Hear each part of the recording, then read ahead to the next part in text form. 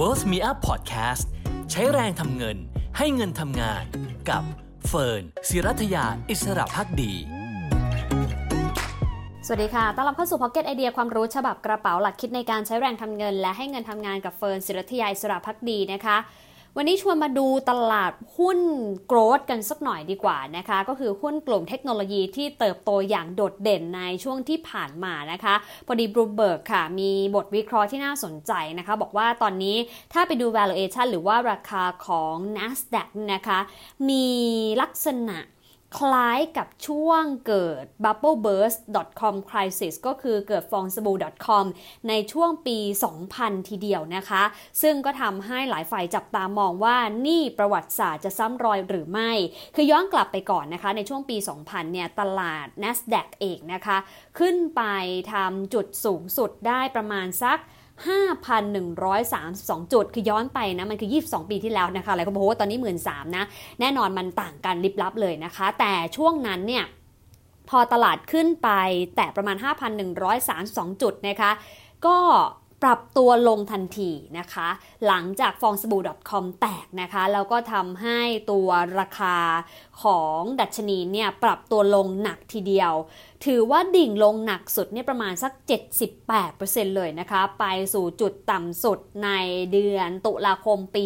2002 นะคะก็คือหลังจากนั้นก็คือดิ่งเรื่อยๆเลยนะคะจนกระทั่งกว่าจะกลับขึ้นมาได้ระดับเดิมคือ 5,132 จุดเนี่ยก็คือกลางปี 2015 ใช้เวลาถึง13ปีทีเดียวนะคะกว่าที่ NASDAQ จะกลับขึ้นมาโดดเด่นได้อีกครั้งหนึ่งค่ะหลังจากนั้นก็ทะยานขึ้นต่อเนื่องนะคะจนไปแตะประมาณ 16,000 จุดสำหรับตลาดหุ้น NASDAQ นะคะแล้วก็ถ้าดูภาพของตลาดปัจจุบันคือต้องยอมรับว่าในระยะยาวเนี่ยตั้งแต่ปี 2000 นะคะคือดิ่งไปในปี 2002 ขึ้นมาแต่ระดับเดิมปี 2015 แล้วก็ขยับขึ้นต่อเนื่องเลยจาก 5,000 กว่าจุดเนี่ยไป 15,000 แล้วก็ประมาณ 16,000 จุดนะคะทีนี้ตอนนี้มันขยับลงมาแล้วมาอยู่ใกล้ๆ 13,000 จุดก็คือหักหัวดิ่งลงในลักษณะกราฟมันค่อนข้างใกล้เคียงค่ะกับเมื่อปี 2000 คือขึ้นจุดพีคแล้วก็ดิ่งลงค่อนข้างแรงนะคะหลายคนก็ไปแมปกราฟดูนะคะแล้วก็บอกว่า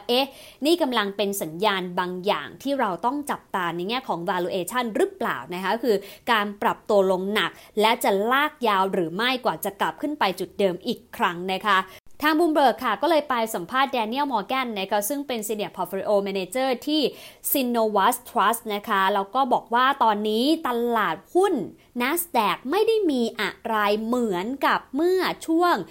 .com crisis ปี 2000 เลยแม้แต่น้อยนะคะอย่างไรก็ตามสิ่งที่กดดันบรรยากาศการลงทุนในหุ้นของตลาด NASDAQ เนี่ยก็มีหลายปัจจัยค่ะไม่ว่าจะเป็นเรื่องของเฟดนะคะหรือว่าธนาคารกลางสหรัฐที่เตรียมขึ้นดอกเบี้ยซึ่งก็อย่างที่เราทราบกันนะคะว่าการขึ้นดอกเบี้ยทำให้ต้นทุนทางการเงินเพิ่มสูงขึ้นแล้วบรรดาหุ้น growth stock หุ้น tech stock เหล่านี้ที่มีการกู้ยืมค่อนข้างสูงนั้นก็จะได้รับผลกระทบในเชิงลบจากต้นทุนที่สูงขึ้นตามไปด้วยบวกกับเรื่องของ quantitative tightening หรือว่าการลดขนาดงบดุลการดึงสภาพคล่องออกจากระบบของทางฝั่งนโยบายการเงินสหรัฐเองก็จะยิ่งส่งผลให้ตลาดนั้นซบเซาลงไปอีกด้วยแล้วก็มาเผชิญกับเรื่องของปัญหารัสเซียยูเครนที่ยังไม่คลี่คลายอีกนะคะหลายปัจจัยรุมเร้านะคะซึ่งก็กดดันให้ NASDAQ นั้นปรับตัวลงหนักแต่ไม่ได้เหมือนกับเมื่อช่วงปี 2000 นะคะเพราะว่าย้อนกลับไปยุคก่อนนะคะต้องยอมรับว่าสิ่งที่เห็นก็คือ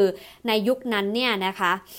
ทางด้านของ Tech Stock ไม่ค่อยแข็งแรงเป็นบริษัทที่ราคาหุ้นปรับขึ้นค่อนข้างสูงทั้งที่ยังขาดทุนอยู่ด้วยซ้ำแต่ตัดภาพกลับมาในวันนี้ค่ะหุ้นเทคโนโลยีหุ้นโกรทหุ้น innovation ต่างๆเนี่ยมีเงินสดอยู่เต็มบาลานซ์ชีทเลยนะคะแล้วก็ถ้าไปดูสิ่งที่น่าสนใจก็คือถ้า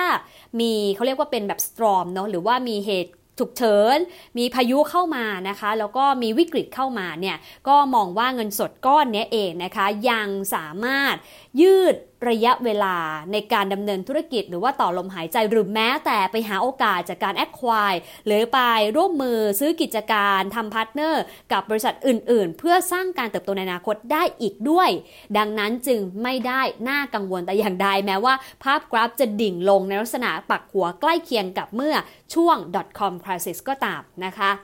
อย่างไรก็ตามท่านนับตั้งแต่ จุดพีคนะคะที่เดือนพฤศจิกายนปีที่แล้วเนี่ย NASDAQ ลงมาแล้ว 20% โดยประมาณนะคะประมาณบวกลบ 18% เนี่ยจากเหตุการณ์หนึ่งเลยก็คือตัวเลขเงินเฟ้อนะคะที่รายงานออกมาจำได้ไหมคะปลายปีรายงานเงินเฟ้อ 4% ว่าสูงแล้วเจอ 5% เข้าไปเจอ 7.5% เมื่อเดือนมกราคมเข้าไปยังไปเจอ 7.9% ในเดือนกุมภาพันธ์อีกนะคะคือมี higher high นะคะสำหรับตัวเลขเงินเฟ้อหลายคนก็เลยมองว่ายังไงเนี่ยทางธนาคารกลางสหรัฐไม่ปล่อยเอาไว้แน่แล้วก็ถ้าไปดูภาพรวมการลงทุนเมื่อวันนี้นะคะวันพฤหัสบดีเนี่ยหุ้น Apple ก็ลงมา 2.7% นะคะ Microsoft ดรอปมา 0.8% Meta Platform ก็คือ Facebook เดิมเนี่ยลงไปกว่า 2% เช่นกัน Alphabet ลงไปเล็กน้อย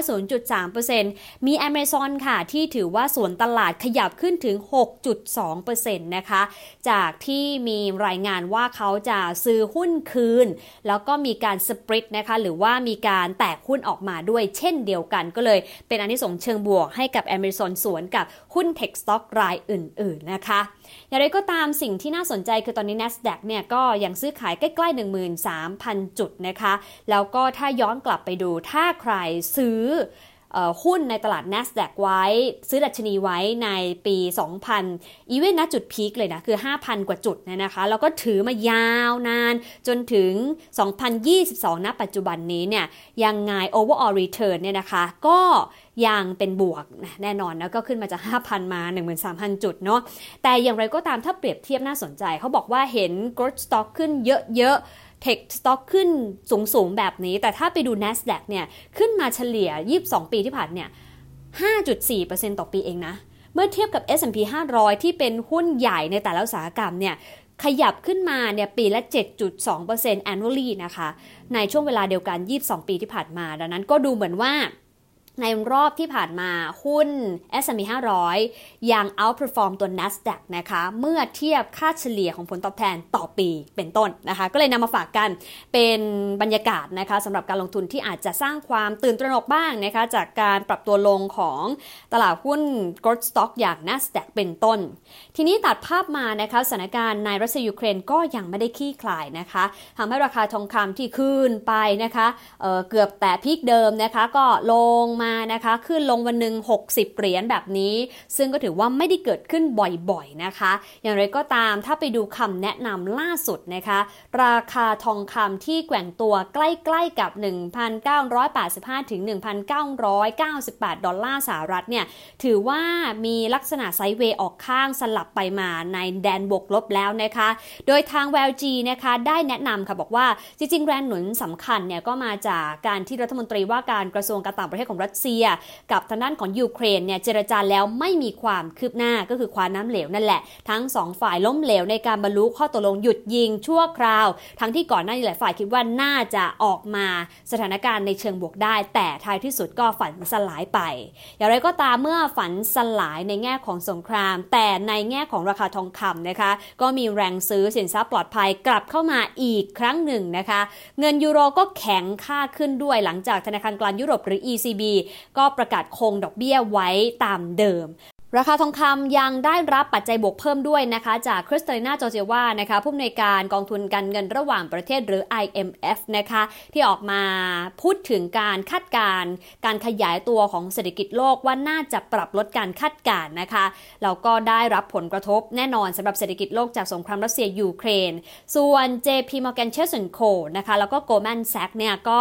มีการเคลื่อนไหวชัดเจนในการแซงชั่นรัสเซียด้วยการยุติการดำเนินธุรกิจในรัสเซียนะคะซึ่งก็ถือว่าเป็น2วานิชธนกิจยักษ์ใหญ่ของโลกที่kick off ในการที่จะยุติการดำเนินงานในธุรกิจรัสเซียหลังจากก่อนหน้านี้ก็มีบรรดา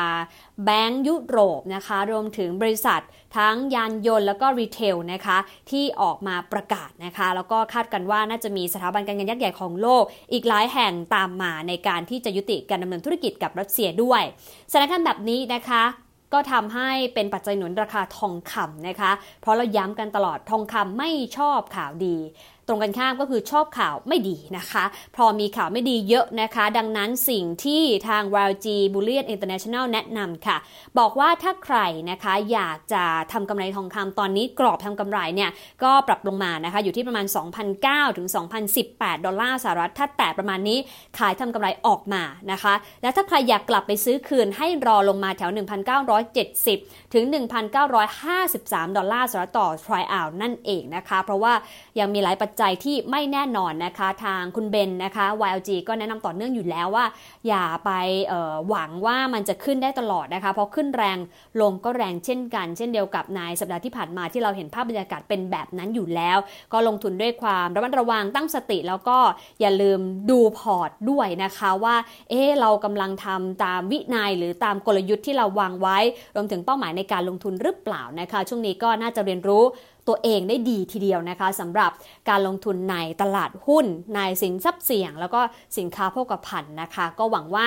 ถ้าผ่านวิกฤตนี้ไปทุกคนจะแข็งแกร่งขึ้นเฟิร์นเชื่อแบบนั้นและเป็นแบบนั้นจริงๆนะคะส่วนวันนี้ขอบคุณที่ติดตามกันค่ะสำหรับ Pocket Idea ความรู้ฉบับกระเป๋าหลักคิดในการใช้แรงทำเงินและให้เงินทำงานอย่าลืมรักษาสุขภาพด้วยนะคะตัวเลขโควิด -19 เยอะมากจริงๆนะคะทั้งกายใจแล้วก็พอร์ตสวัสดีค่ะ